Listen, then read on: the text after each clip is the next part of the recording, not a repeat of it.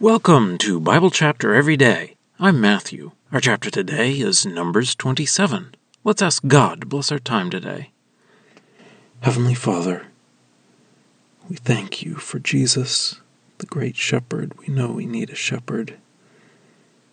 We thank you for your grace and your mercy in our sinfulness to bring us back to you, to pay for our sins. We are so thankful that you have made every provision we need. We thank you through Jesus. Amen. Numbers 27. Then the daughters of Zelophehad, the son of Hepher, the son of Gilead, the son of Machir, the son of Manasseh, of the clan of Manasseh, the son of Joseph, came near. And these were the names of his daughters, Mahlah, Noah, Hoglah, Milcah, and Tirzah. They stood before Moses and before Eleazar the priest, and before the leaders of the community at the doorway of the tent of assembly, saying, Our father died in the desert.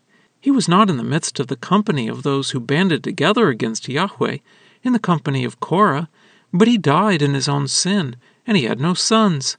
Why should the name of our father disappear from the midst of his clan, because he does not have a son? Give us property in the midst of the brothers of our father. So Moses brought their case before Yahweh. And Yahweh said to Moses, The statements of the daughters of Zelophehad are right. You must surely give them the property of an inheritance in the midst of their father's brothers, and you must transfer the inheritance of their father to them. And you must speak to the Israelites, saying, If a man dies and has no son, you must transfer his inheritance to his daughter. And if he has no daughter, you must give his inheritance to his brothers. If he has no brothers, then you must give his inheritance to his father's brothers. If his father has no brothers, then you must give his inheritance to his nearest relative from his own clan, and he will take possession of it. It will be as a decree of stipulation for the Israelites, just as Yahweh commanded Moses. Yahweh said to Moses, Go up to this mountain of Abiram, and see the land that I have given to the Israelites. When you see it, you will be gathered to your people, just as Aaron, your brother, was gathered, because you rebelled against my word in the desert of Zin, when the community quarreled regarding my holiness at the waters. These are the waters of Meribah Kadesh in the desert of Zin. Moses spoke to Yahweh, saying, Let Yahweh, the God of the spirits of all flesh, appoint a man over the community, who will go out before them, and will come in before them, and who will lead them out and bring them in, so the community of Yahweh will not be like a flock that does not have a shepherd. Then Yahweh said to Moses, Take Joshua son of Nun, a man in whom is the Spirit, and place your hand on him. Have him stand before Eleazar the priest, and before the entire community, and commission him in their sight. You will give to him from your authority, so that the entire community of Israel will obey him. He will stand before Eleazar the priest, who will ask for him by the decision of the Urim before Yahweh. On his command they will go out, and at his command they will come in, both he and all of the Israelites with him, the entire community. Moses did just as Yahweh commanded him, and he took Joshua and set him before Eleazar the priest and before the entire community, and he placed his hands on him and commissioned him, just as Yahweh spoke, by the hand of Moses. Well, that's the reading. Let's dig in.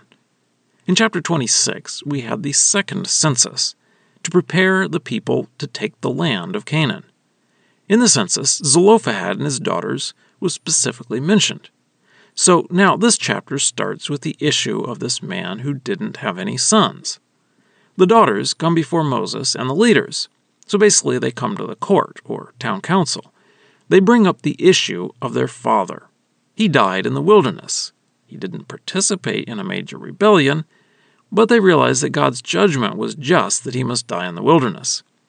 However, since he wasn't a great rebel against God, they do not think it would be right for his name to be forgotten by not having land and descendants on it. Typically, the male descendants would inherit the land from their father and carry on the family name on their land. So, this is all in faith that God would give the land that he had promised. So Moses gets the answer from Yahweh and gives them the answer. If a man dies without a son, then the daughters will inherit. If there are no daughters, it will go to his brothers. And if no brothers, then his uncles. And if no uncles, then the nearest male relative. Then Yahweh tells Moses it is time for him to die. He will die on a mountain, just like Aaron. The reason he will die and not go into the promised land is the sin when he did not treat God as holy when bringing water from the rock. So Moses makes a request of Yahweh. He wants God to appoint a leader of the people so that they are not like sheep without a shepherd. This is a good request, and God directs Moses to appoint Joshua as the leader. Joshua will not be the same as Moses. Moses would hear from God and tell the laws to the people. Joshua will be a leader and direct the people, but he will not hear directly from God. Instead, he will ask Eleazar the priest when he needs direction from God, and Eleazar would use the Urim to receive direction from God. So Moses had a ceremony of appointing Joshua by placing his hands on Joshua. We will see that Joshua was more of a military commander type of leader, which is what they needed to conquer the Promised Land.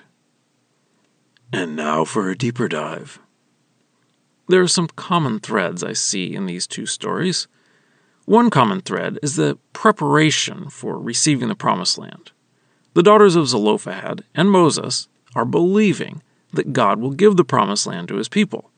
So this is preparation for that. But I also see the common issue of sin. Zelophehad died in the wilderness for his own sin. Moses does not get to lead the people into the Promised Land because of his sin. And I also see the grace and mercy of God. God provides for Zelophehad so that his name does not die out. God allows Moses to look at the Promised Land from the mountain before he dies. And God provides for his people a new leader so that they are not sheep without a shepherd.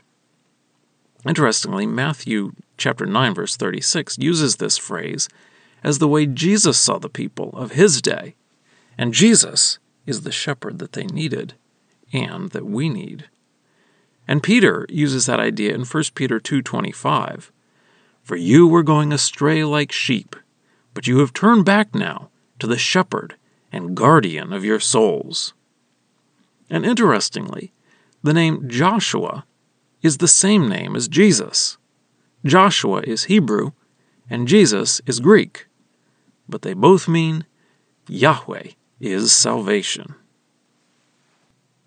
Scripture quotations are from the Lexham English Bible. Copyright 2012, Logos Bible Software. Lexham is a registered trademark of Logos Bible Software.